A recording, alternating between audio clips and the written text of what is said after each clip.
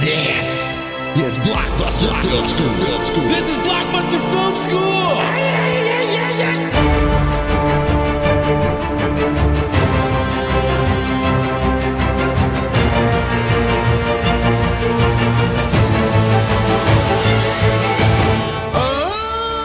Hello, buongiorno.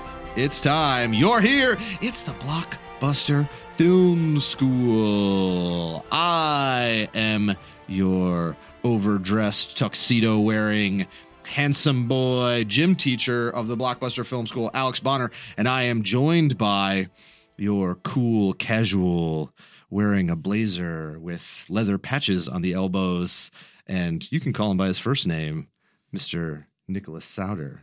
Don't call me Mr. Blockbuster Film School. That was my father. Just call me Nick. All right, Mr. Blockbuster Film School. I'm sorry. Do I get extra credit? You just failed today's lesson. My grandma died for the third time this semester. Hey, everybody, you're here. You're at the Blockbuster Film School. You're back. It's time. It's fabulous. You've been waiting all week, and I'll tell you, we have a good episode for you. This week, we have chosen one of my favorite actors in the whole wide world, one of maybe the best actors of the last 20, 25 years. Understated elegance. Absolutely. Miss Julianne Moore. She's amazing. If you don't know who Julianne Moore is, come on, bro. What's going on? Are you really at the Blockbuster Film School? Well, if you don't know, we're going to educate you. So that's going to happen. Nick, what was the first Julianne Moore movie you ever watched? That's a weird one. Because Okay. Uh-oh. No. Here's the thing. Sure. She's in fucking everything. She is. She has made so many movies. So she's the Samuel L. Jackson. She is. Of not she truly being Samuel L. Jackson. And it's amazing they're in so few movies together. It's like, can we get Sam Jackson for this? No. Can we get Julianne Moore? Yeah. She just shows up. She's like, I'm here already. Yeah, exactly. Holy shit. Originally, they wanted Sam Jackson for The Hours. He passed, and they're like, "Oh, well, we got Julianne Moore," which is weird because in Pulp Fiction they wanted Julianne Moore, and they got him to play Jules. But look at the big brain on Brad. Yeah. Okay. But here's the thing: since she's in everything, the first movies I probably saw her in, I know for sure I saw her in, were Benny and June and The Fugitive. Yeah. But Ruth, I didn't know who Julianne Moore was. Right. So it probably was either Boogie Nights or Jurassic Park, The Lost World, which I think were both 97. Yes. Very true. I also kind of remember her from 9 Months. She's on the poster whispering into Carrie. What year is that from? That's 95. Oh, well, then it's 9 months. Yes. Well, but I understand what you're saying, though. She was around so much. She was working so much, and you saw her in a lot of stuff, and she played... Like, it's very, misogynistic in Hollywood. There's a lot of, female leads who are just like, what are you doing, Hugh Grant? He's like, I'm up to my crazy things I'm up to. And that movie upsets me to this day. Yeah, she fucking murdered him. There is one funny part where him and Tom Arnold try to stop a runaway SUV that I looked at it again just to make sure that it was still funny. It is the only part of 9 Months that is funny, but it is. You know what part of that movie is really not funny? When they go to see Mr. I guess I can't say anything. He's dead. But they go to see Mr. Hilarious. Bill Cosby. He's sadly alive. He's dead to me. No. So the OBGYN is played by Robin Williams. Correct. And he's got some weird Russian accent, if I'm not mistaken. He's all like, oh, ha, ha, ha. And I'll only do this if I could do some weird shit. They're like, whatever. Yeah, sure. Just show up and have hairy hands. So... he gets the date wrong of the day the baby was conceived, and Hugh Grant stands up. He goes, I was out of town. It's someone else's baby. You cheated on me? And then he goes, oh, sorry, I did the math wrong. And then he sits back down and is like, I'm sorry. And then she just forgives him. Yeah. And then there's another 90 minutes of that movie. You don't deserve Julianne Moore. No, you don't, you Hugh Grant. Also, how did you get here? You British immigrant? All right, sorry. That escalated quickly, okay? God. Listen, British people have been coming here, trying to steal our tea, trying to make us like monarchy for 200 plus years, okay? And we got to watch out because the King of England could come in here at any moment and make us like weird British comedies that run for 1.5 seasons. Let me tell you, first of all, I like weird British comedies that last for 1.5 seasons. I know you do. I'm on to you. Second of all, you're wearing a top hat right now. I am. And a monocle. If the King of England somehow was to walk around Humboldt Park by himself This neighborhood's not that bad anymore, but I guarantee probably just be you. Somebody will throw some shit at him and he'd get hurt. Excuse me. Where am I? I'm looking for Chance the Trapper. Is that what he was? Is there an alligator on the loose? Yes. Well, she's definitely in our sort of 90s collective memory. She's around. She's been acting since the 80s. Also, I saw Tales of the Dark Side when that movie came out, and I had no idea it was her. We'll get into that. Let's go into a little bit of who Miss Julianne Moore is. So, Julianne Smith, born December 3rd, 1960, in Fayetteville, or if you're from North Carolina, affectionately called Fayette-Nam, North Carolina, at Fort Bragg. I apologize, Fayetteville. Oh, shit. Hey, my phone, Fayetteville. Her father was an Army officer. Her mother was from Scotland, and both of them were kind of teachers. Her dad was a teacher in the Army. Her mother was a teacher. She grew up kind of as an Army kid. They lived in North Carolina, but then they moved to Germany when she was a kid. She grew up a lot in Germany and didn't really do a lot of acting when she was a kid. She referred to herself as a good kid and just was a very good student and was very studious. She liked books, liked writing, but Germany has a better socialized art scene these days. And in high school, if you're kind of a fun person, they just rope you into doing things. And she ended up doing some acting, and she ended up, surprisingly, this may come as a surprise to you, she was very fucking good at it. And she was in a whole bunch of plays. And then after that, she decided to go back to the United States to go to Boston University. And she graduated with a BFA in theater in 1983, which is the year I was born. And then she decided, because she's in New York So was I. You were born in 1983? Yes. Well, thank God you're paying attention right now. Before you. That's not true. That's Look at my notes. I've been watching you for a long time. She decided to change her name because there was already a Broadway actress named Julie Ann Smith, and her name was Julie Smith. And she felt weird about it. She didn't want to change her name. She literally has a quote where she says, "There was already a Julie Smith, a Julianne Smith. There was everything. My father's middle name is Moore. My mother's name is Ann. So I just slammed the Ann onto the Julie. That way I could use both of their names and not hurt anyone's feelings. But it's horrible to change your name. It had been Julie Smith my whole life, and I didn't want to change it." Which I feel like is interesting, just a little bit of her, where she already kind of has this reticence. There's this thing where even in her characters, she'll make hard choices, but she has this kind of vulnerability. She doesn't want to do it. So she was in New York City. She works as a theater actress. She works in a lot of off-Broadway things. She's on a soap opera called The Edge of Night. Nick, did you ever watch The Edge of Night? No. No. Hell no. Jesus Christ. But she ends up joining the cast of As the World Turns. I don't remember this, but I remember that soap opera. I watched her reel for that show in preparation for this. Ooh, was it good? It's good for soap opera acting. Yeah. Here's my only beef with her is that her, like, what is that? The End of the Fair and her English accent's a little like high pitched. Right. And in this program, she played twins. Yeah. So one of them was American. An evil twin. And wore her hair down. Okay. The other one was English that they found. Oh. So she spoke with a British accent, her hair behind her ears and straight, and then a bunch of like dark blush on her cheeks to make her face look smaller. British people love blush. They do. And then I watched this. I watched all 28 minutes of it. It is mind-numbing. It is some of the, and it's also like the most apologetic English person stereotype where the twin fools her fiance into fucking her. And then it's like, I have to go back. I'm a horrible person. You should hate me. You should all hate me. I'm so lonely and in love with Brutus or whatever his fucking name is. And then like she storms off and Julianne Moore's yelling at Julianne Moore, "Don't you ever come back," or whatever the shit. It's super soap opera and dumb, but like. But it would look really good like if you're at a laundromat watching it with the sound off. If I was at a laundromat, it'd be the greatest fucking thing ever. And let's face it, those dual characters of Franny and Sabrina Hughes. Hashtag Team Franny. Sabrina's a dick. Sabrina, always. Yeah. Or a witch. And she ends up getting a Daytime Emmy Award in 1988 for the dual roles. So she gets an Emmy Award. She's been acting for 5 years in New York.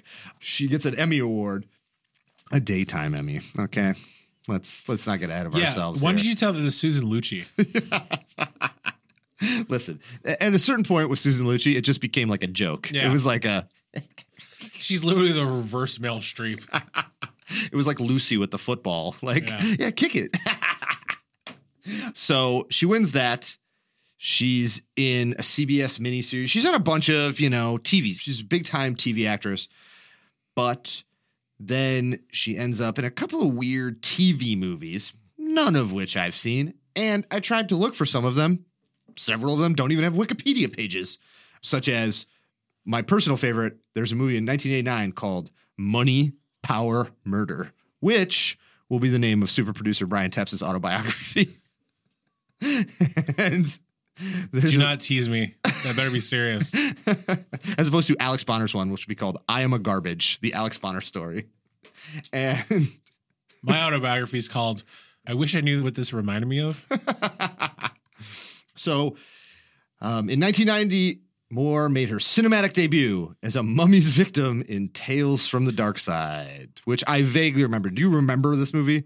I remember this movie just because I remember the name. And then I looked up her death sequence. Yes. Just to see it. And it's literally as cool and as fucking dumb as I remember. It's so dumb. I remember renting it from Blockbuster Video because it was ridiculous. And I remember, what's weird is when I say the first time I saw her to you, it's like the first time you recognize her. Like she'd been around so long that you just didn't process who she was initially. Like when you watch goofy horror movies, you're like, you don't realize that it's PJ Souls in Halloween until not when I first watched it. I didn't register that it was Jamie Lee Curtis until like I actually started to process my brain. Cause I saw Halloween when I was like 7 or 8 years old and was just like, this movie's cool. And then later I was like, oh shit, it has these people in it? It has Donald Pleasance in it? Which you do a great Donald Pleasance, by the way. I want to tell you that. I want you to know that. You had the darkest eyes. You had the devil's eyes. Hey, Ronnie, get your ass out. That's not Donald Pleasance at all. Yeah. But Nick is taking his shirt off while he says it, which is what Donald Pleasance would do. He's a method actor, and Donald Pleasance always required that he took his shirt off for every scene. Tales from the Dark Side, a low-budget horror that she referred to as terrible. Quote, unquote, terrible. It is terrible. It is terrible. But then, literally, her next movie is The Hand That Rocks the Cradle. And I don't know if you guys know this, but in the late 80s, early 90s, there was an actress named Rebecca De Mornay, and she was a big deal. She was in Risky Business. She was in a lot of stuff. She was an awesome late 80s actress. She was Sharon Stone before Sharon Stone appeared. It is a movie about a vengeful psychopathic nanny out to destroy a naive woman and steal her family. She plays a smaller character in it, but it's got that, like in the late 80s, all the way to the mid 90s, sexual, weird, thriller, killer women, idiot dudes. The virginal mother versus the whore of Babylon woman who's come to kill everyone and is mad. It's so dumb. It's so 90s, but Hand That Rocks the Cradle was like, it came out and was just a huge success. And have you seen The Hand That Rocks the Cradle? Of course. I was a child in the 90s. Yes. And we had Showtime. Absolutely. So I just remember, like, did they kill the husband in that? Mm-hmm. Did they stab him in the eye? Mm-hmm. Is that real? Mm-hmm. The movie and they is cut so his dick off. And they and then they put it and they attached to his face with a staple gun. And they're like, what's up, dick face? And then they like, that's a lot for that movie. Take his alcohol away. Listen, I don't drink alcohol. I believe in Joseph Smith and whatever the hell's going on with that and Mormonism. I don't know. Anyways, Do people give their 2 weeks notice at a podcast? You can't quit. You signed in blood. Anyway, so I will say this. Wasn't my blood. I also definitely, same thing. I vaguely remember it, but yeah, I don't think also, spoiler alert, the husband dies. Yeah, exactly. Rebecca De Mornay goes crazy and murders a bunch of people. But it's a big hit. It's a big hit. Critics notice her in it. This is when she starts to really kind of She plays the main character's ill-fated friend. It was the number one at the U.S. box office. More caught the attention of a whole bunch of critics. And then she was in The Gun in Betty Lou's Handbag, which I do like a lot. It's a good movie. It is really fun. The Gun in Betty Lou's Handbag is this crime story directed by Alan Moyle, Penelope Ann Miller. I know for people who are like younger than us and younger, probably people who are baby boomers are like, what are you talking about? Yeah. It's a lot of older people and her. And it's this wild comedy that's, you know, about a librarian in New Orleans who decides that she's going to like become a crime kingpin, but it's a comedy. And she ends up having to like go to jail on a technicality.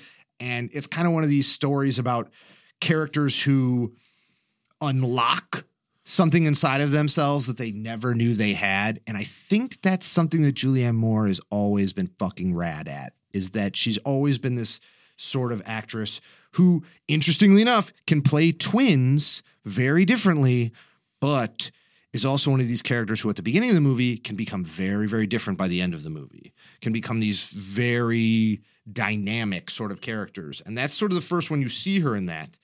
Also, there's nothing more 90s than a cast billing that includes William Forsythe and Alfred Woodard. Because those two people should not be in the same films together. For the people born in the 90s, those are names that are just nonsense. We could just make up any names and be like, these are old actors. Haven't you seen Bill Wilsonson or Thomas Fluptintow? Like, these are just nonsense How names. dare you talk about, I don't fucking Chad remember. Peppermint? Chad Peppermint was really good in The Substitute 3. He was with the guy from Goonies who was Sean Astin. Sean Astin, by the way, he's playing the Colonel right now in KFC ads. It's amazing. Rudy 2, now he's Colonel Sanders is... I refuse to watch that. I hate Sean Astin. I love Sean Astin. I hate commercials, but Rudy 2... I just got an eyebrow from Taps. Now he's Colonel Sanders. I absolutely love Sean Astin. Sean Astin, you're welcome on the show anytime. Apparently Sean Astin is super cool. One time he recorded a birthday message to a friend of mine because someone asked him to do it randomly he's at a bar and they were like, can you say hi to our friend? It's her birthday. And someone has a camera and he's like, I just want you to know that you're the most beautiful woman in the entire world. And if you weren't born, the world would be destroyed. Just like saying nonsense. I love Sean Astin. So The Gun in Betty Lou's Handbag, not a hit. A bomb. What does it got on Rotten Tomatoes?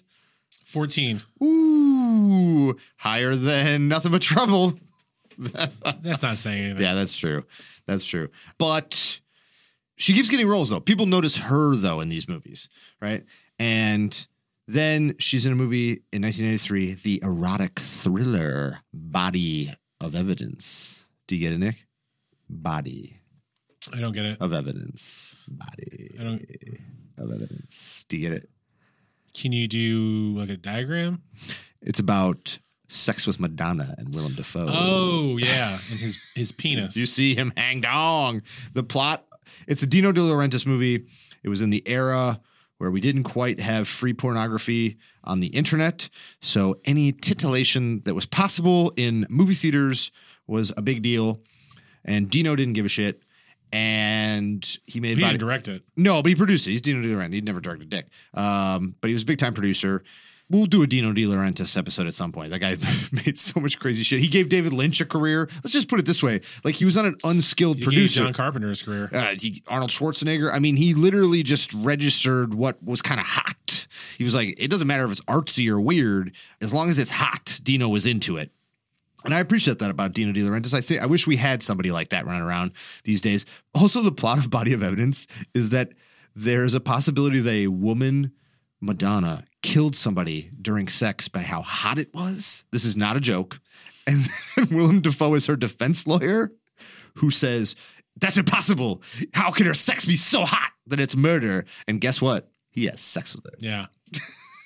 That's the plot of a movie that came out in theaters, and it had an NC-17 rating, and people still went to see it a little bit. I know my Creepy mom had men. a VHS copy of it. I watched it on USA. Let me tell you, there was a lot missing. It only ran for an hour. I remember watching the VHS copy, which was the R-rated cut as a kid, and I was thinking, oh man, this is going to be hot. This is going to be cool. I'm like, you know how like when you're a kid and you get to see something that you're not supposed to watch? And I watched it, And it's a lot of Willem Dafoe with his shirt off. So as a kid, I was kind of like, ooh, sad trumpet noise. There was a lot. I was like, oh man. But Julianne Moore is in it, and she keeps getting roles. Kind of a bigger success. She's Ruthie, the side main character in Benny and June. You brought that up. Yeah. I love Benny and June. Do you like Benny and June? I do. I really do. Do you want to hear a true story about that? Nicholas, of course I want to hear your true story about that. Do you remember my friend Sam from the South Side? Vaguely? Yes. Okay. When she was a kid, she had cancer. And it was so bad, she got to make a wish. So her make a wish was to go meet Johnny Depp. That's a pretty good one. It was pretty good. So they went and they met Johnny Depp, and they went to his house. He had a bottle of wine. He was his mouth, his teeth are all stained red. He had the last Quaaludes on earth. And they hung out, and he had so much fun. He's like, hey, I want you and your family to come to dinner tomorrow. It's on me. It'll be great. But also, he said... He also said, it won't be rapey like Michael Jackson. And they're like, what does that mean? So he... Just glossing over the comment. He also said that his character's name was something else in the movie. And that he changed his character's name to Sam for Samantha. Whoa. Yeah. Whoa. He might have. Isn't that crazy? And honestly, I like Depp a lot, and I was just giving him shit. Used to. He has a tattoo that says "Wino Forever," so making a wine joke about him is not really that crazy. I also saw his band in LA a couple of times at the Viper Room. But Benny and June, I like that story, Nick. That warms my heart. Yeah. If I had one. I have this feeling. What are these feelings I'm feeling, Brian? What are these? Emotions? What the fuck is happening to me? My heart's a fake fireplace. What's this water coming out of my eyes? Am I dying? Anyway, but Benny and June is kind of like, if you've never seen Benny and June, it's still really good. It's still really weird. It's a romantic comedy from the grunge era that is, there were once these bands that were kind of side grunge, right? There was these bands like Blind Melon and stuff that had these cool, weird... That's Sam's favorite band, by the way. I'm just saying, there are these weird side things that were this side element. Everyone just automatically associates 90s music with Kurt Cobain and with Soundgarden. But there were other bands, and there was another side of sort of grunge 90s culture that involved like wearing a bowler hat and being the weird girl who's covered in paint all the time. And that if you could do weird sort of Buster Keaton tricks, that's how you'd get to that girl's heart. And it's lovely. I loved it a lot. I watched it recently and still kind of dug the shit out of Benny and June. And she's awesome in it. She's Ruthie. She's literally really good. Yeah. She's really kind of the comic relief. She's amazing. Like with those two clowns, she's still kind of running around being the weirdo. Also, she is a doctor in a movie where you do an amazing impression. It is a movie called The Fugitive. And it stars Harrison Ford, in which a man with one arm, a disabled man, frames him for murder. And yeah, this movie really hates the disabled. And Nick does a great impression of Tommy Lee Jones. And I'm setting you up. What is your Tommy Lee Jones impression? I was unprepared for this. It's all right. Okay. Do you want me to do Harrison Ford to give you the line? No, it's okay. I mean, do you want to? Yes. All right, go ahead. I didn't kill my wife. I don't care. And then is the funniest stunt in the history of the 90s where they throw a dummy. Clearly dummy. Off of a waterfall. The sweater moves more than the body. You switch the samples. That's my Harrison Ford. Also from The Fugitive. She's a doctor in it. Also, a good friend of my mom was an actual doctor, and they filmed that movie in Chicago. I believe. Did they? I believe at Rush, where she worked, and Julianne Moore came over to her, and she was going to be an extra just because people who worked there. But Julianne Moore was like, you're like an actual, like, you know, ER doctor. And she's like, I'm the head of the ER doctors. And she's like, okay, so look at these lines. Are these stupid? And she was like, yes. And so basically my mom's friend sort of rewrote that. She was like, you'd say this instead of this. You'd say this instead of this. And then Julianne Moore liked her so much. She was like, look, when the thing happens where you come in, you're like next to me also. And if I say something dumb, you say the actual thing that you would say. So my mom's friend Diane is actually in the movie. And she had a funny story about how all the like everybody, like men and women, were like, told, the AD was like, don't speak to Harrison Ford. Do not make eye contact with him. You stay over here by the extras table, the craft table. And Harrison Ford came over with his earring in and started eating like cookies at their table. And they were like, it's Harrison Ford. And then Harrison Ford like walked over and he's like eating a cookie. He's like, what are we whispering about? My mom's friend Diane was like, we're not supposed to talk to you. And he's like, who told you that? She was like, one of the ADs said we're not supposed to talk to you. He's like, that's bullshit. You can talk to me. And then it turns out they both went to Maine East. So they both went to the same high school in fucking Park Ridge. Anyways, side tangent. But this is kind of the last time that she's just sort of Julianne Moore. Because after she becomes Julianne Moore. Julianne Moore. And Robert Altman, which we'll do an amazing Robert Altman episode, possibly a two-parter at some point. If you don't know who Robert Altman is, fire up. Nicholas doesn't know who he is. He is a white man who had success in America. Shocker. No. He's an amazing film director. He is more influential secretly than, I would say, 99% of the directors we talk about. Robert Altman directed an amazing amount of, I'm not even going to try and go into it, but Robert Altman saw her in a theater production of Uncle Vanya, liked her so much that he put her in Short Cuts, which is, Robert Altman used to do this thing where he would kind of direct really kind of straightforward movies, but then he would do these movies that were vignettes that were all connected together, like Nashville, and he made Short Cuts. And it's all based on these Raymond Carver short stories. So he liked her so much in Short Cuts. Have you seen Short Cuts? I saw Short Cuts once. I'm sure you could at this point start doing a fucking supercut of me saying on Encore when I was younger. Fair enough. Dude, honestly, in this era, though, a little bit. And as much as I like Short Cuts, I've only ever seen it once. Yeah. It affected me. I remember pieces of it, but there's an element with Robert Altman's films a little bit. I will say this, my only kind of critique of Robert Altman, he kind of has that thing that I would say Aronofsky has a little bit, and certain people who have these really visceral, dramatic movies that kind of punch you in the gut real hard. It's hard to watch them over and over again. And it doesn't have the forever watchability of like a PT or a Fincher or a Catherine Bigelow or a Kubrick, where even though these movies have punch to them, even though they have drama, even though they have action, even though they have horror, there's still a sort of, I don't know what to call it, a Hollywood crystallization that sort of allows you to love these movies and just sort of watch them as pieces. And that's something why I think Robert Altman is not necessarily always thrown into that big echelon of the top directors, because his stuff is so good, but it's also very dramatic and very powerful. It's got that Mike Nichols kind of, you better watch your fucking ass, because if you watch a Robert Altman movie at the wrong moment, you'll cry and it'll fuck with you. Yeah, Robert Altman movies are like taking mushrooms and you're in a bad mental spot. But sometimes it's great. Even like ones you don't think, like The Player. Like if you've never seen The Player, it's amazing. Nashville. But there's so many good Robert Altman. Like I said, I didn't do all the research on Robert Altman, and there's so much you need to do. But Short Cuts is good. It's an LA story. It's really cool. Julianne Moore's in it. She's great in it. She's in Three Women. Like I said, we'll do more of a Robert Altman thing, but if you haven't seen Julianne Moore and Robert Altman's movies, I highly recommend them. She keeps nominated for Golden Globes. These nominate her for Independent Spirit Awards. These nominate her for, she's now. It's like her breakout role. Yes. And it's also kind of Altman's return to form. It's both back to back with her and with it, and it really sort of blows up. In 1994, she keeps working with Altman, and she keeps working with Altman disciples. And she ends up making, eventually, though, a low-budget movie with Todd Haynes called Safe. Have you ever seen Safe? No, but I heard a lot about it. Yeah.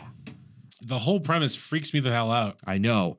I will say this, though. I only bring it up because, and I remember watching it, and it's way more crazy in 90s, but it is about a housewife who starts to deteriorate under the stress of environmental illnesses and seeks hope from like new age practitioners and all this kind of stuff. And this character of the every woman who is a housewife who starts to like lose it and get weird may come back. She might play that character again, Nick. I don't know. I don't know if she ever plays that character again. You're talking about Still Alice? I'm talking about all of the ones she. No, I know. With the exception of Boogie Nights, which we'll get into, all the movies she got nominated for an Oscar for were about her being a housewife who had to deal with some crazy ass shit that changed her and made her nuts in very different ways. I've seen all of these movies and I remember nothing from them. Mm-hmm. Roommates, definitely saw that. Definitely saw it. I remember her in it. Yeah. Don't remember anything else. Her hair looked really good. I remember that. Yeah, really hers awesome. shiny. Yeah. She has great ginger hair. 9 months, what we talked about. No, I remember. I will toss one little thing. Like I said, I think Tom Arnold is funny. I think he saved a couple of movies in the 90s. I think he's underrated. And also her and Tom Arnold have a couple of scenes in 9 months that are fucking hilarious. I will give her this credit. She really proved some comedic chops in 9 months. 9 months is not something to really fully pass over. It's a dumb 90s comedy, but it is a hit. It is a big, stupid hit. And her as a comedic actress, you know, something she hadn't really been doing. And her as kind of the straight She man. was pretty funny in The Fugitive. Yeah, the part where she's the ER doctor. He saved his life. I laugh every time. Hilarious. But just wanted to toss that out there Yeah. a little bit. 9 months has some funny shit in it. It's a dumb Hugh Grant 90s. really dumb. It's really dumb, but man, some of it is funny. Insulting to her character the whole movie, though. To be fair, also, Apatow said that Knocked Up, he got the idea from watching that movie and being like, this almost works. This almost fucking works. And then he was like, I think if I just work this around a little bit, it's funny. And if you watch them back to back, it's kind of interesting. Yeah. Like the comedic beats are there. And here's the thing. Yeah. I hate Seth Rogen in Knocked Up. He is a giant asshole. So is Hugh Grant in. They're both assholes. I don't like those movies. But he has to change. He has to be an asshole. He has to be the guy who's not ready to be a dad. He has to be in order for that arc to work. Just saying. I understand. Yeah. And he's good at it. It's just, he's the best, man. Rogan's the best. He really is. He can pull off shit that nobody else can pull off. You have to admit that. He's like a hilarious Sasquatch teddy bear man who came to life. I like him. Yeah. I'll go with that. Let's go back to Julianne Moore. Hot take. Assassins. Oh, Antonio Banderas and yeah. Sylvester Stallone. I don't remember this movie No. other than them shooting a soccer ball that kids were playing. Now, do you I remember her in that. Now, do you know why Assassins is important though? The Wachowskis stated that the script was totally rewritten by Hildegard and they True. tried to remove their names from the film but failed. True, but the Wachowskis did write it.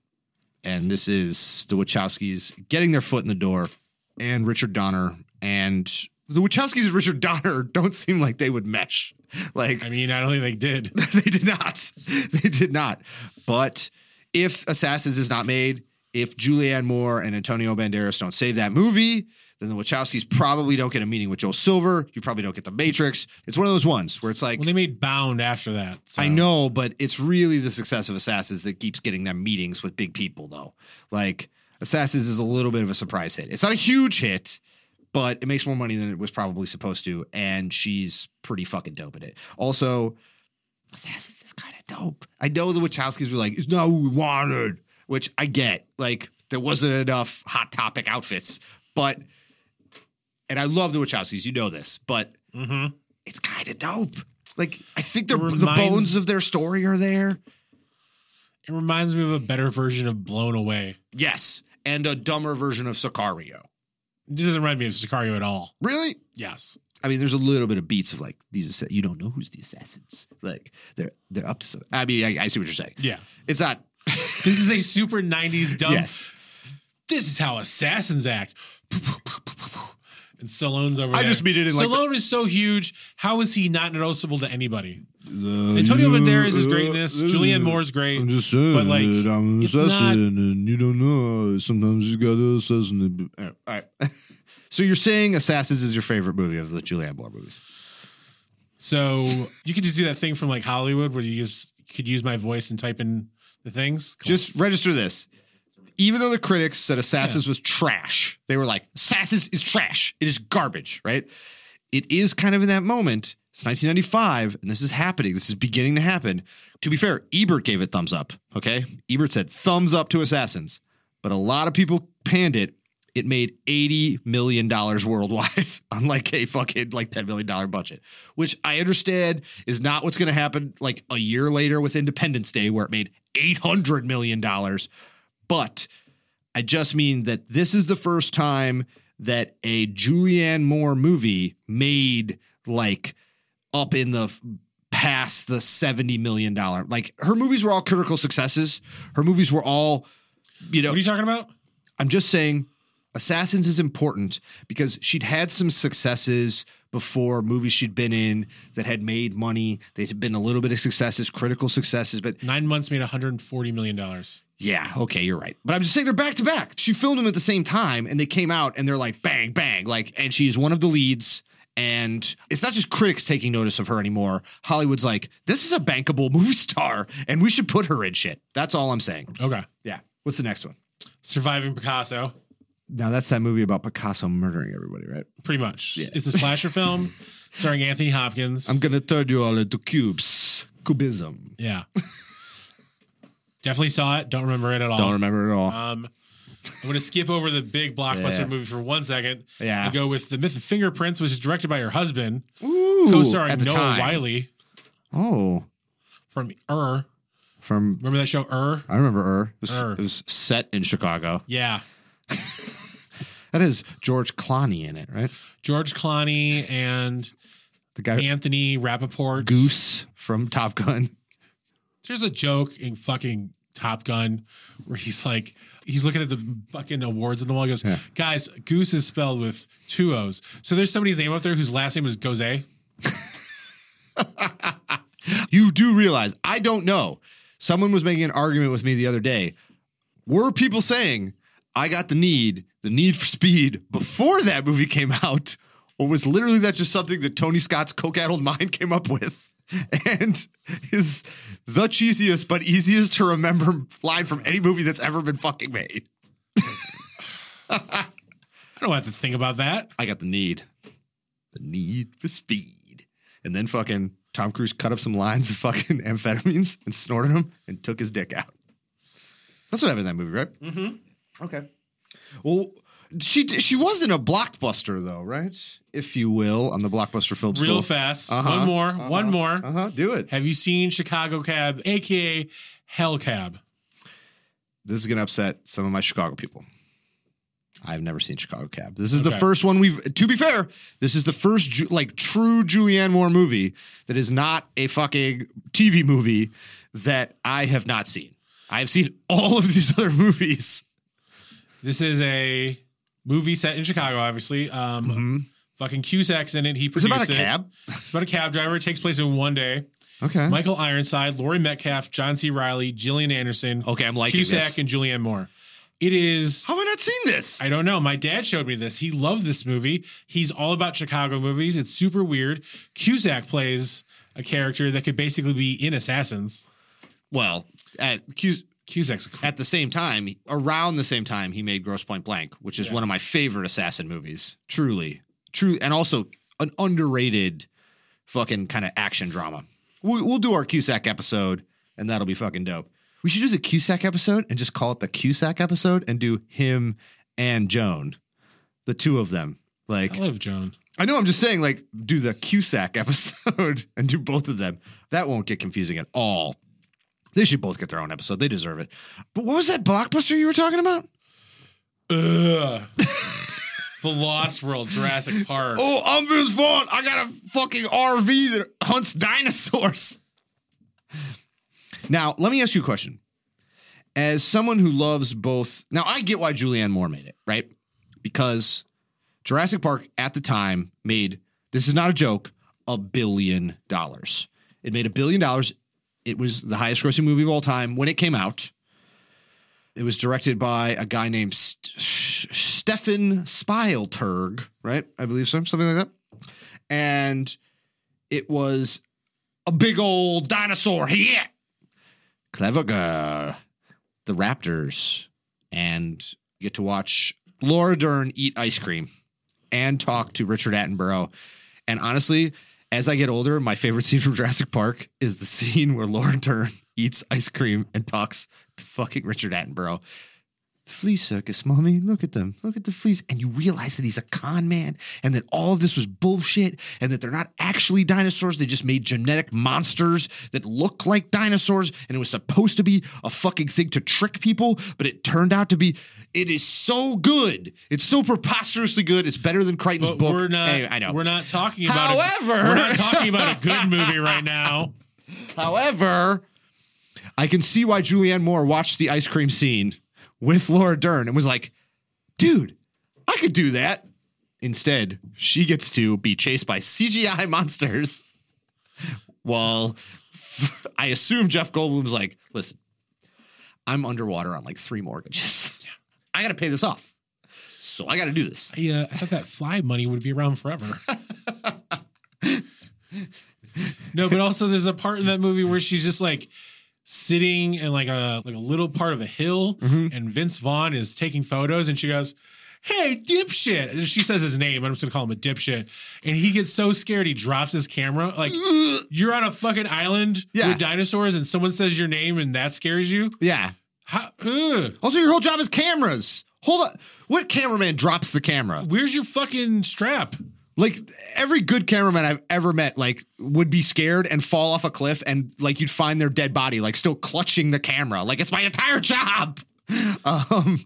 But yeah, so I don't know if you guys know this, but Lost World Jurassic Park 2, it won Best Picture. It was across the board. You know what's frightening though? It did make money. I went to see it in the theater. So did I. It had that trail It's a off. sequel to fucking Jurassic Park. I have always wondered this though. I know this is a side subject but they must have a picture of, I assume, Steven Spielberg trying to push his own penis under his taint and into his own asshole or something in order to blackmail him so that he would then direct Jurassic Park 2. Like, Universal was like, you listen to me, you son of a bitch. You direct Jurassic Park 2 or we'll cut one of your fucking fingers off like the Yakuza. And they held his hand down. He's like, no. And I'm just saying Steven Spielberg directed the second Jurassic Park movie. He doesn't direct all winners. But back then, though, they were never that bad. They were never that bad. Everyone's phoning it in. Everyone. Saving Private Ryan is after, like, Amistad. Like, he almost said to himself, holy shit, what have I done? What have I done? And then charged up Spielberg powers like Dragon Ball Z. You know why he directed that? Because that is the end of his contract with Universal. He had a 3-picture deal. Right. He did Jurassic Park, Schindler's List, and then he didn't make a movie. He didn't have another movie come out for 4 years. Agreed. But that's after that, he didn't go back to Universal. Universal still releases a lot of Amblin and a lot of DreamWorks. But that was the end of his like straight up contract. He made with them. DreamWorks after that. He said to himself, no, fuck this. I'm making my own production company. You can distribute it if you want, but I make my own movies. I'm Steven Spielberg. I'm my own boy. I'm my own boy, Dad. I'm leaving here as soon as I turn 18. I assume he shouted. And they said, Steven, you're like 40 fucking years old, man. Calm down. However, what's the next Julianne Moore movie, though? Because it's kind of a movie I don't even know how to pronounce. Bougie Najits. Let's not even dick around, dude. This is fucking Boogie Nights. It's Boogie Nights. And I will say this. Even though I recognized her, even though I remember her in movies, I remember her in Evolution. We didn't bring that up. That comes out later, actually. I know. Oh, it does, doesn't it? But that's the one, though, man. That's obviously it's PT. It's kind of the mega breakout hit for PT, but it's also the mega breakout hit for her. She's Amber Waves. She is mind-blowingly good in it. All those things I was talking about her being these very complex characters who shift and change as things happen to them. She has vulnerability, but also toughness, intelligence, but also naivety. All of these things that she's able to capture, like moment by moment, this very motherly sort of character, but who can also be very tough and sort of biting in the things that she says. Her in Boogie Nights, what's wild is when I first watched it, obviously for me as a hornball, as a child, the first things that kind of popped out at me were, you know, Heather Graham getting naked and having sex with Mark Wahlberg. And I absolutely love PT. I absolutely love Boogie Nights.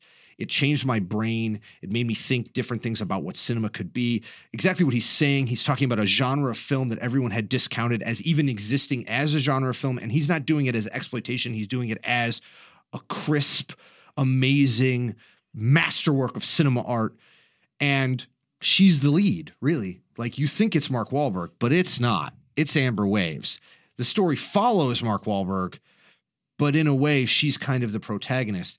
And when I saw that movie, not only did she kind of blow my mind, but it's an interesting movie where when you watch it when you're younger, you get something out of it. And then when you watch it when you're older, you get something out of it. I can't even watch the end of the second act and the third act anymore because it resonates so hard with me. It's so frightening and devastating to watch people who had such a good time in their naive art form that they were in that was so dangerous and they didn't even register it, be destroyed or torn apart or eaten by it. And her ability to capture all of it and express these wildly insane emotions in it is amazing. And the idea that she's out acting all of these other amazing fucking actors, it's going to stick in my mind forever. It will stick in my mind forever. Her as Amber Waves. I don't know. I know you have Boogie Nights thoughts, but I just had to say that was the first time where I truly said to myself that Julianne Moore, she's the shit, dude. She's fucking crushing it. She is amazing. Who is this person? I had seen her in other stuff, but this is rad. And I didn't even say anything creepy about how hot she is naked. There we go. Sorry. Oh, you saved it for the end, though. I did. Boogie Nights is kind of a perfect movie, in my opinion. I still watch it all the way to the end. I randomly have thoughts about the scene where her and Heather Graham are just doing all that fucking blow.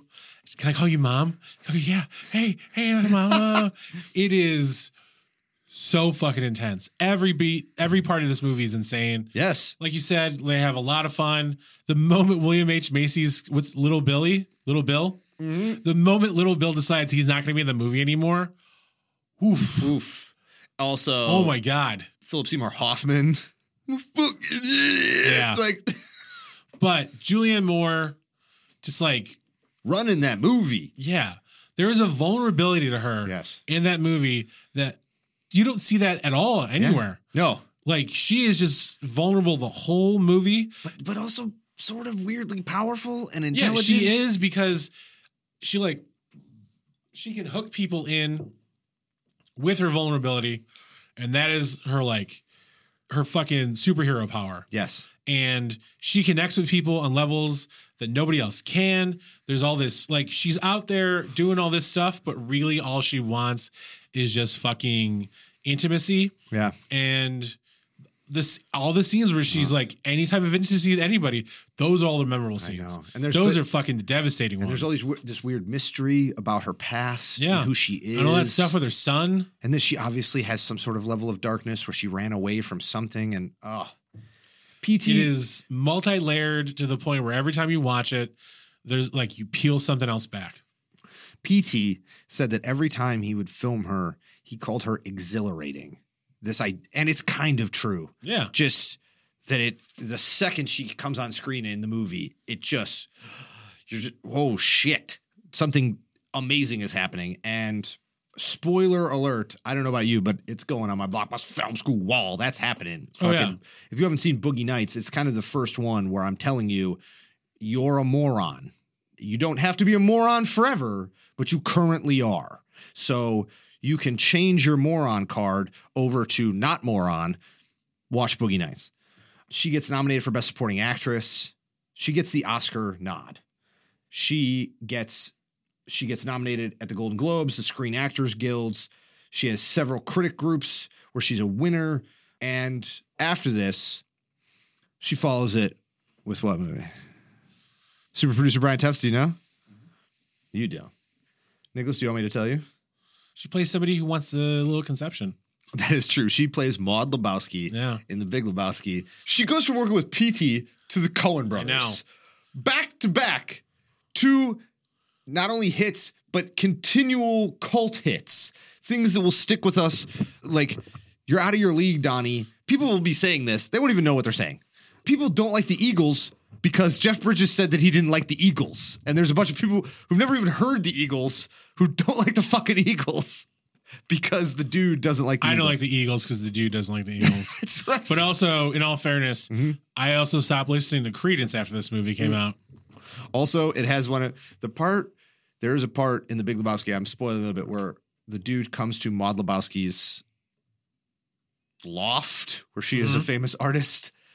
And she calls her friend on the phone while she's talking to him and starts laughing. And just her laughing makes you want to start laughing. And it's the weirdest, most Coen Brothers thing I've ever seen. Does she ever work with the Coen Brothers again? I don't think so. I don't think so. But man, does she do her best. After that, they had to give all the parts to Frances McDormand. Well, because she got married to one of them. Yeah, I know. And makes it a little weird at the house if you're not giving. I'm your wife. I read a great interview once where they were talking to them at the same time. It's like, what's it like to direct Frances in so many things? And the one that's not married to her goes, she's a handful. And then the other brother just like did a slow turn and gave him like a really fucking mean eye. Yeah. And then turned back and just looked at the reporter and goes, she's delightful. Oh, man. God damn, are the Coen Brothers fucking good. I will say Boogie Nights is transcendently good. It breaks all boundaries. It explodes onto the scene. It changes everything. It changes the landscape of Hollywood. The Big Lebowski is one of the best neo-noirs ever.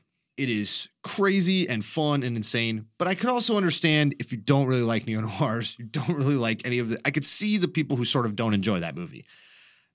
I don't enjoy them, but I don't get it, no.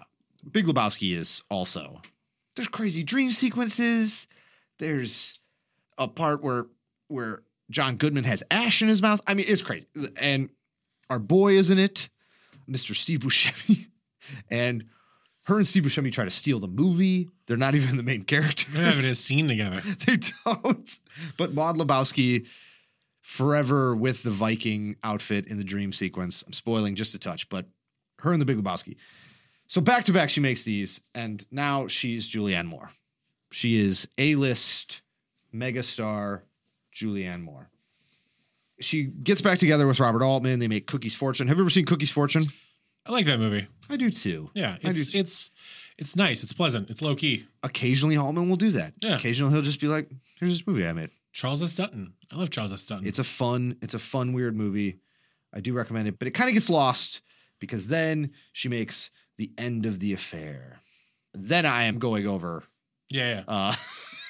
Evolution. Nope, still not yet. Still not. Oh yeah, because I just have to get to it because for some reason I kind of liked Evolution as a teenager, and I watched Evolution a couple years ago. I still kind of like it. I like her. It's I like dumb, Duchovny. but like the chemistry of the actors work, and they're all very charming. Orlando Jones, R.I.P. his career. What the fuck? Fuck. The only part of that movie that is kind of cringy is that you have this very talented, beautiful actor playing a super well-renowned scientist. Yes. But because she is a beautiful actor, they have to give her something where she's not perfect so that she could be smart. Yes. And that is that she is a clumsy asshole. So she literally goes to shake David Duchovny's hand and she just eats shit. She just falls right into the desert. I always wonder, though, of whether or not that's the producers doing that or if that's Julianne. Is this Reitman? Or Julianne Moore being like, I'm funny. I got comic beats, you know? She's funny. She is. She was great on 30 Rock. She had a fucking cameo in Ladies Man. She can be funny without doing pratfalls. That is fair. That does feel like an Ivan Reitman thing, though, where he's like, worst case scenario, just fall through a table. Yeah. I don't know. We got to get some laughs in here. Come on.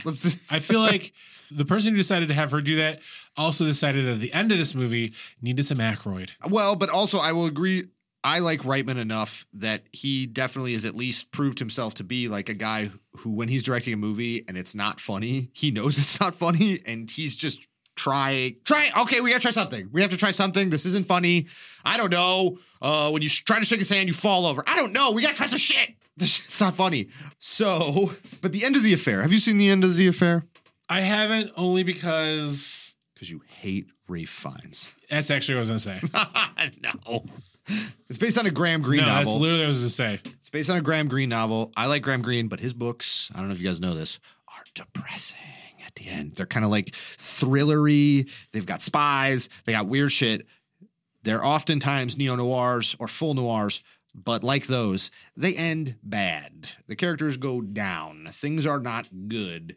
But she plays this adulterous wife, but it's a little more than that. She plays this wife who's Ralph Fiennes is involved in this crazy, weird shit in Britain. It's a depressing, weird movie, but it lands her first Best Actress nod. I don't even remember that movie. You remember that movie at all? I didn't see it because I hate Ralph Fiennes.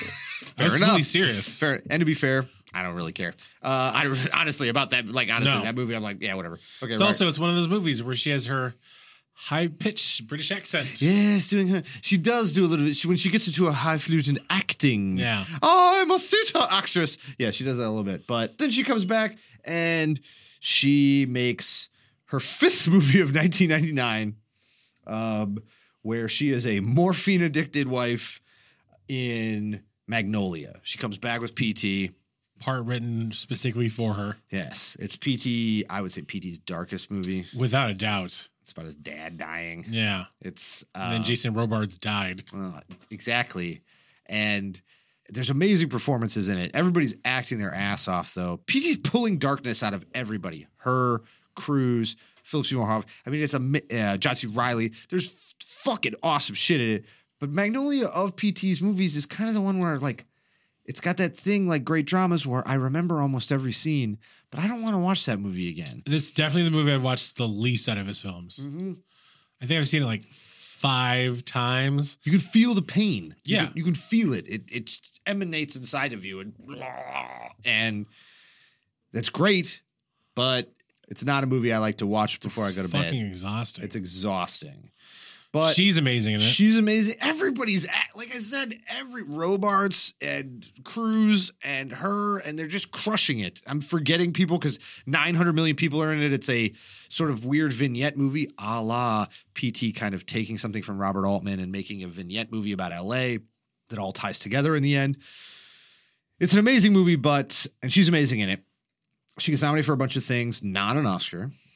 She has a cameo in a movie called The Ladies' Man. Where she's awesome in that cameo. If you haven't seen The Ladies' Man of bad SNL movies, I put it at the top of the bad SNL movies, in my opinion. Like, there's great ones. There's obviously Wayne's World and is that it? That's the list. Wayne's World? Yeah. Great SNL character movies. Oh, there's one. I'll suck your dick. I'll do it. If you haven't seen MacGruber, I got to toss MacGruber out there. MacGruber is... It's not great, but it's up there with The Ladies' Man. It's Superstar is dumb, but it's also funny. I don't know. There's some late 90s stuff that's funny, but it's not Wayne's World. Did you like The Ladies' Man? Yeah. So, however, she then works with, we're skipping a little bit, but she works with Ridley Scott. She follows up Silence of the Lambs as Clarice Starling in Hannibal. And Hannibal is insane. Yes. It's Ridley Scott. It's incredibly watchable, but there's a part where Ray Liotta eats his own brain. Spoiler alert. Yeah. And Anthony Hopkins is just literally just eating scenery, just walking over to pieces of scenery and just putting them in his mouth and being like, do you like this, Clarice? I saw it in theaters. I saw that. I did too. Yeah, I saw that and Red Dragon in theaters. Oh, and you sit through. That I didn't do. I don't learn. So you sit through fucking an hour and 45 minutes of this movie just staring, and then you watch Ray Liotta go Chantix and he eats his fucking brain. Like, oh, all right, cool. You're funny. You're funny. You're funny. You're a funny guy. But she makes the science fiction classic comedy. We're at it finally. Evolution. If you've never seen Evolution, I don't know. Congratulations, your life's better than ours. Congratulations. She's in the shipping news. Yeah, so's Kevin Spacey. Judi Dench, Cate Blanchett, a bunch of people. I think that movie was one of the first movies she was in called Oscar Bait. The shipping news, parenthesis, Oscar bait. Have you seen the shipping news? Nope. It's weird. It's about New England. She gets to showcase her New England accent, which she is awesome at, though. We'll get it. That 30 Rock she is rad at her fucking Boston accent. I just remember that being on the actual Blockbuster wall when I worked there. Oh, I know. It was there forever, and I would always see it and say to myself, I should watch this. I should watch this. And then I eventually did watch it on HBO, and all I remember is her doing a Boston accent and being like, God, you're so hot. Why are you so hot? How does that make sense? Doesn't make any sense. 2002 is big. Huge. She gets nominated 2 Academy Awards in the same year. How many of those did she win? 0. But rare air to ever have that happen. No, nobody gets this. Nobody gets 2 in the same year. That's like Jack Nicholson bullshit. So Far From Heaven, which is one of the most boring movies I've ever seen. I didn't make 20 minutes. It literally she guess what? Plays a housewife where weird shit happens to her. She then gets crazy. Things go weird. They set it like a 1950s melodrama. There's a bunch of terrible 1950s Hollywood music. I literally lost my mind while I watched it. She is an amazing actress. Everybody's acting their ass off. That movie sucks. I'm sorry. There we go. I said it. However, she's in The Hours in that same year. And I like The Hours. I like Nicole Kidman's fake nose. I like Ed Harris. But it's another movie where the level of sadness in that movie, it's never ending. It is never ending. It is viscerally epic. I can remember the part where Julianne Moore has to watch fucking Ed Harris die. Spoiler alert. And that fucked with me. And then immediately after it, you have to watch fucking goddamn Nicole Kidman put rocks in her pockets and walk into a river. And I literally couldn't handle it. I saw it in the theater by myself. It was my senior year of high school. I was already a weird poetry writing, like going to movies by myself kid. And I couldn't handle it. It messed with me so bad. But I do think, and I might be wrong on this, but I'm pretty sure I walked out of The Hours and then I felt so weird and I was going to pay for it. But I then walked in and just didn't pay for it and watched the night show of The Gangs of New York and immediately felt way better. And fucking, who is it? St. Michael. What did he do? He cast the devil out of paradise. If I thought it was you, you'd already be wearing a wooden coat. But this is her big year. She's nominated for every award that you could possibly win. Peter Travers calls her the best actress of her generation. Even if she's not winning the awards, she's nominated for every fucking award that you could possibly be nominated for. And then she's Julianne Moore. I will say this, though. She's in a lot of stuff after this, like a lot of stuff. And we're going to kind of flip around and go around through some of this. Did you see Laws of Attraction? No. With Pierce Brosnan? I always confuse that with Rules of Attraction. Right. Which I've seen. Yes. Which has Dawson from Dawson's Creek getting weird, which I would recommend. Yeah. The next one that comes to me, though, is, and this is a couple years later, because she makes tons of movies. And I'm sure there's a bunch of people who are like, oh, how could you not bring up the prize winner of Defiance or the prize winner of Defiance, Ohio? Excuse me, because I don't care. And 2006, she's in Alfonso Cuarón's Children of Men. And we talked about this on our Dystopia episode. Children of Men is unstoppably good. Yeah. It's something else. It's incredibly impressive. And she also plays a very different character. You get to watch her be badass, which is something you really haven't seen fully. I don't want to spoil anything about that movie, but do you have any thoughts on Children of Men? Children of Men's a perfect movie. Start to finish. She's amazing in this. Her and Clive Owen have this really interesting chemistry where it's like you can tell they hate each other for what they lost, but they still love each other. Yeah. She fucks with him like because he's in that fucking bombing in the beginning. And then she's like, you hear that ringing? That's the tone dying. You're never going to hear that tone again. Also, when I first saw it, because it came out in 2006, so I was 23 years old, and what I processed in my head almost immediately was that the way this takes place, kind of differently, where it's like certain movies that are future movies, they take place too soon, right, to really have an effect, or they take place far in the future. This movie takes place like 20 years in the future. And the dystopia really resonates because if you're 23 and watching it in the theater, Clive Owen is like 43 and it's 20 years in the future and he's you. and this is happening, and this is what's going to happen to you. And there it is. There's your girlfriend. There's your wife from when you were young. And now she's a fucking quote unquote either terrorist or freedom fighter. And you're still a yuppie, slug who doesn't want to be, who used to be like her.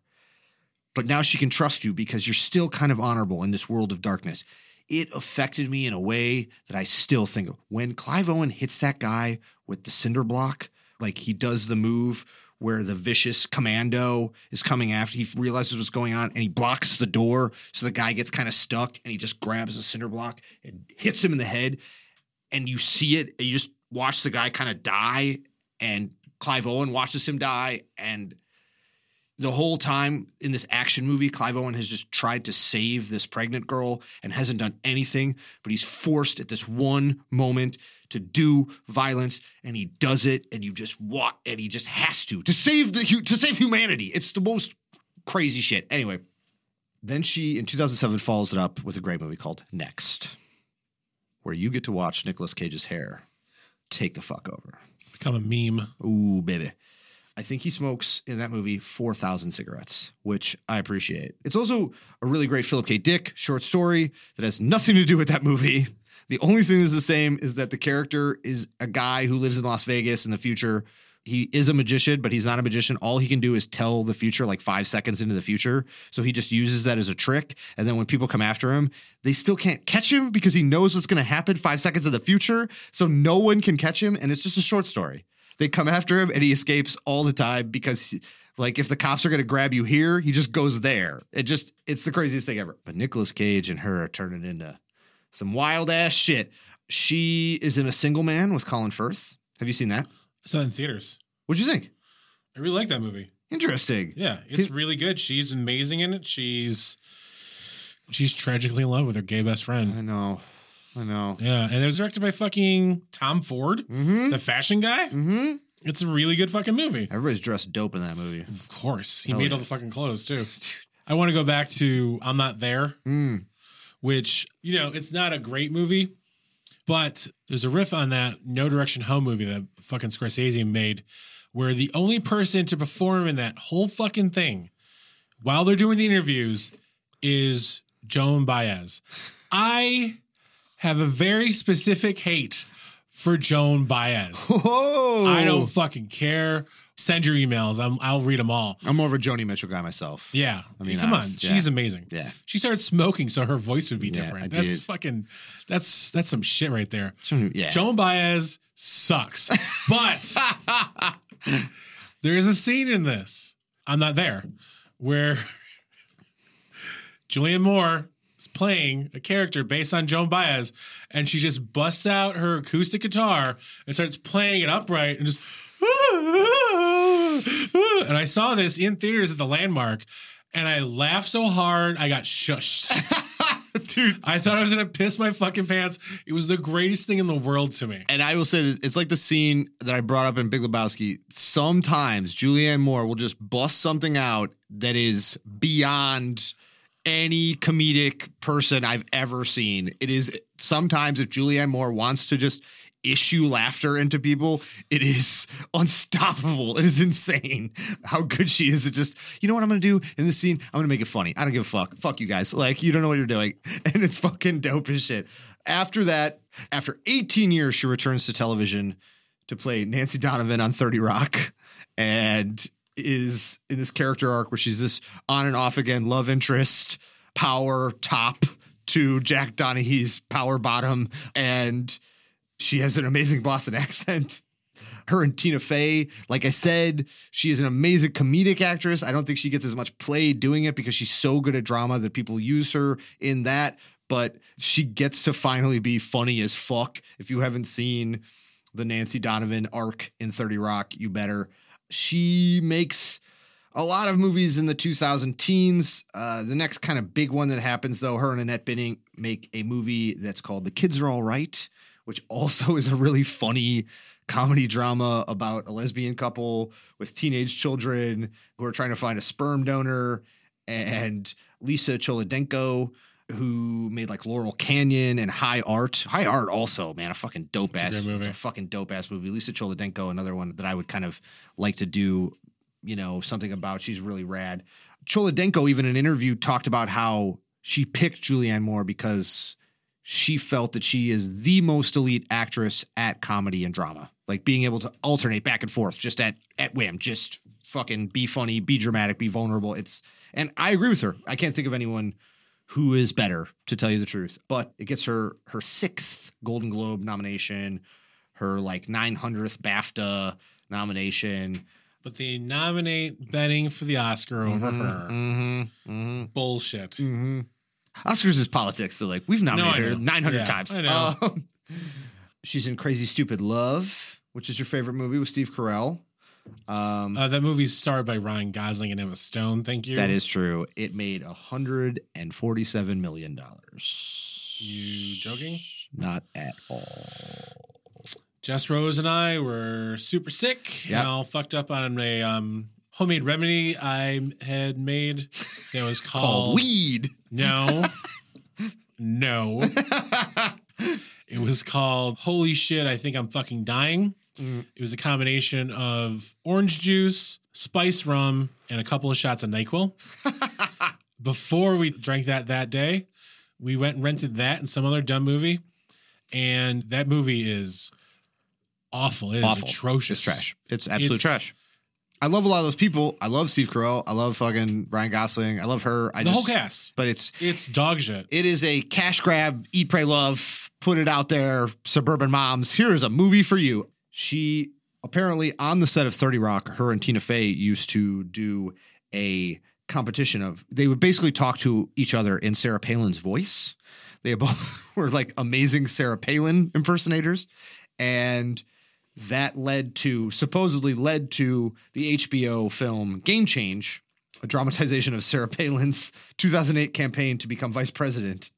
And she plays Sarah Palin. And dare I say, she plays maybe the greatest version of Sarah Palin. Without a doubt. If you've never seen that, it is worth watching. It's nonsense. But she's making a lot of indie movies that get a lot of recognition, but are kind of all over the place. I think the next one that really pops up, she's in Joseph Gordon-Levitt's directorial debut, which has Don John, which I really dug and kind of gets buried now in the Joseph Gordon-Levitt lore, but Don John is dope. It really is. And she's cool in it. I mean, I don't know. I saw it at the time. I don't know. I never seen it. Really? Yeah, I don't care. No, really? Yeah. Oh man, Scarlett Johansson and her, and it's these very different characters for everybody. Everybody's playing sort of these wild, I don't know how to put it, just sort of strange suburban versions of each other. It feels kind of, to me, it felt more like Saturday Night Fever or something, where you're caught in this weird world that you don't live in, but is extremely real of sort of suburban New Jersey. And oh man, I dig Don John. I'm sorry. And she's really dope in it. But yeah, she keeps making, honestly, this stuff, dude. She's in the remake of Carrie. She's, kind of in San Francisco Chronicle. Keeps just crushing. She's in David Cronenberg's Map to the Stars. Love that movie. I love that movie. And truly going back a little bit to her being really sexy and using her sex appeal and her vulnerability and her toughness to make something weird. And working with David Cronenberg, which she'd never done before. And later, David Cronenberg is hit or miss, but man, Map to the Stars is a hit, in my opinion. It's a complete hit, and part of that's just because how fucking dark her character is, because, spoiler alert, she wins a part that she loses because the other actress's son dies, and then she comes out of her house and starts singing a song to Mia Wachowski about, na, hey, gone. Yeah. Singing about a fucking kid dying, celebrating, because she won the part. Yes, she's grotesque and gaudy and ruthless and just has this, at this point, she's Julianne Moore, so she has this sense of sort of how Hollywood works. And Cronenberg's I want you to accentuate all of these things that you understand inherently about what it is to be weird actors in Hollywood. And it's a character that you've never seen from Julianne Moore. No. It's awesome. She's seeing ghosts. She's fucking deeply disturbed. Right. But She, for a lot of our audience who are born in the 90s, returns in the Hunger Games and is Alma Coin, the leader of the rebellion against the Capitol, and is getting that money. Get that money. Money, money, money. Make money. Make money. She covers herself in money at one point, and they're like, what are you doing? She's like, I'm Julianne Moore. And they're like, no, don't break character. She's like, just rubbing cash all over herself. Like, fuck you guys. And she has gold chains. Then she makes a movie where she finally wins. She finally wins the movie actor award that we all covet. The movie that will make you not a peasant anymore, but a real human. She wins the Oscar for Best Actress for Still Alice, your favorite movie. My God, I hate that movie. To be fair, I'm sorry. It's so dumb. It's so dumb. It's so dumb. It's amazing she won I know. the award, because if we're going to go back to the logic of Tropic Thunder, you never go full retard. She does not do anything that resembles early Alzheimer's. No. She just, like, at the end of it, she's just like I it's said, insane. it literally, like, I appreciate how big an actress she is. I appreciate how talented an actress she is. But that movie is Oscar bait. Yeah. It's just Oscar Pure Oscar bait, and it won. It's sad. Also, it's ridiculous. It's overly dramatic. It's nonsense. Her husband is played by Alec Baldwin. This is the shittiest sequel to 30 Rock I've ever seen. Canteen boy, rub my chest hair. It's warm. It'll keep you warm and safe. So yeah, she has an Oscar. She wins. To be fair, she finally wins the Oscar. She deserves an Oscar. Not but, for what she should have won it for, but she wins the goddamn Yeah. Oscar. And they basically, like, DiCaprio'd her. although DiCaprio had to sit on a mountain in freezing cold for like a year. No, I know. And at least DiCaprio's movie is maybe not his best movie, but he had to earn that shit. This is all I want to say. There's a story about on the set of Marathon Man where before they could do the take, Dustin Hoffman had a jog in place so he'd be out of breath. Sir Laurence Olivier was just sitting there and he goes, "It's called acting, my darling." I think I've told this story. Probably. Stealing it back. That's fine. I love that story. I love that story. What did you try? Acting. Yeah. I like your version of my darling. Yeah. More insulting. It is. I probably said that. He's like smoking a cigarette while fucking Dustin Hoffman's running in place for half an hour. So she's in a lot of stuff. She's with Ellen Page in Freeheld. Not seen that. I've never heard of that. She's in Maggie's Plan with your girl, Greta Gerwig and Ethan Hawke. Yeah. Have you seen that movie? No, it looked terrible. Mm-hmm. Mm-hmm. She's in Vanity Fair, which I did like. It's very pompous and weird, but I did like it. Hunger Games. Get that cash.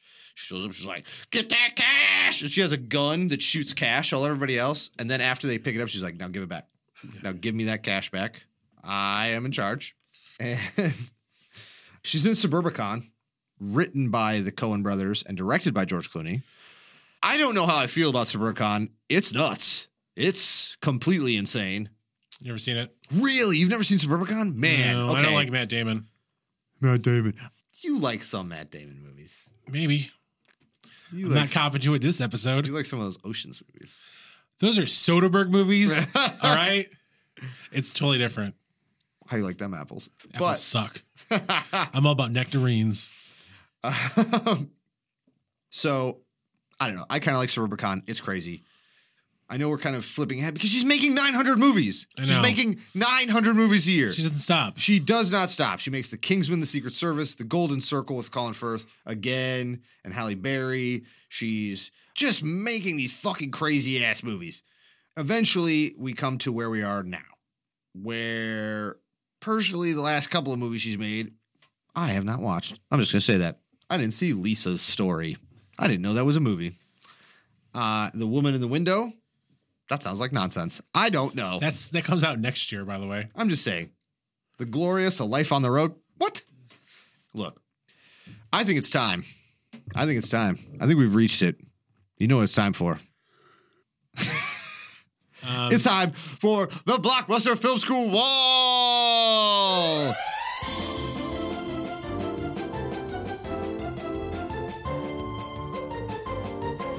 You've been waiting for it. Let's do this. Let's rock this out. Okay, let's do. What do you want to do? 4? What do you think? 4. Let's do 4. Let's do. 4. I think that's fair. It's bad luck in China, but we're doing 4. It's good luck in masonry. So if I've learned anything this week, Mm-hmm. oh wait, this doesn't come out. Anyways, never mind. I was going to try to upset China. There's a lot of bad luck in China. Free Hong Kong. Screw you, LeBron James. Anyway, Free Hong Kong. okay, so you want to go first? What's your number 4? I want to hate myself and say evolution, but I can't. Do it. Ah! It's not evolution. I'm going to go with The Kids Are All Right. It is dope. Yeah. I really like that movie. Like It's when she fucking unbuttons Ruffalo's pants and sees the dong and just freaks out. Dude, I It's forgot. hilarious. Ruffalo in that movie, the Hulk in that movie Yeah. is so good. Ruffalo also another guy, when we do his episode about his ability to be dramatic and comedic and just like back and forth and this crazy shit, it's unstoppable. I like that because you know what my number 4 is? It's evolution. And it's Ivan Reitman trying so hard to create Ghostbusters with her and Duchovny and Orlando Jones. And Shout out to Ted Levine. yes, absolutely. Absolutely. I love you, Ted Levine. And it's unstoppably watchable.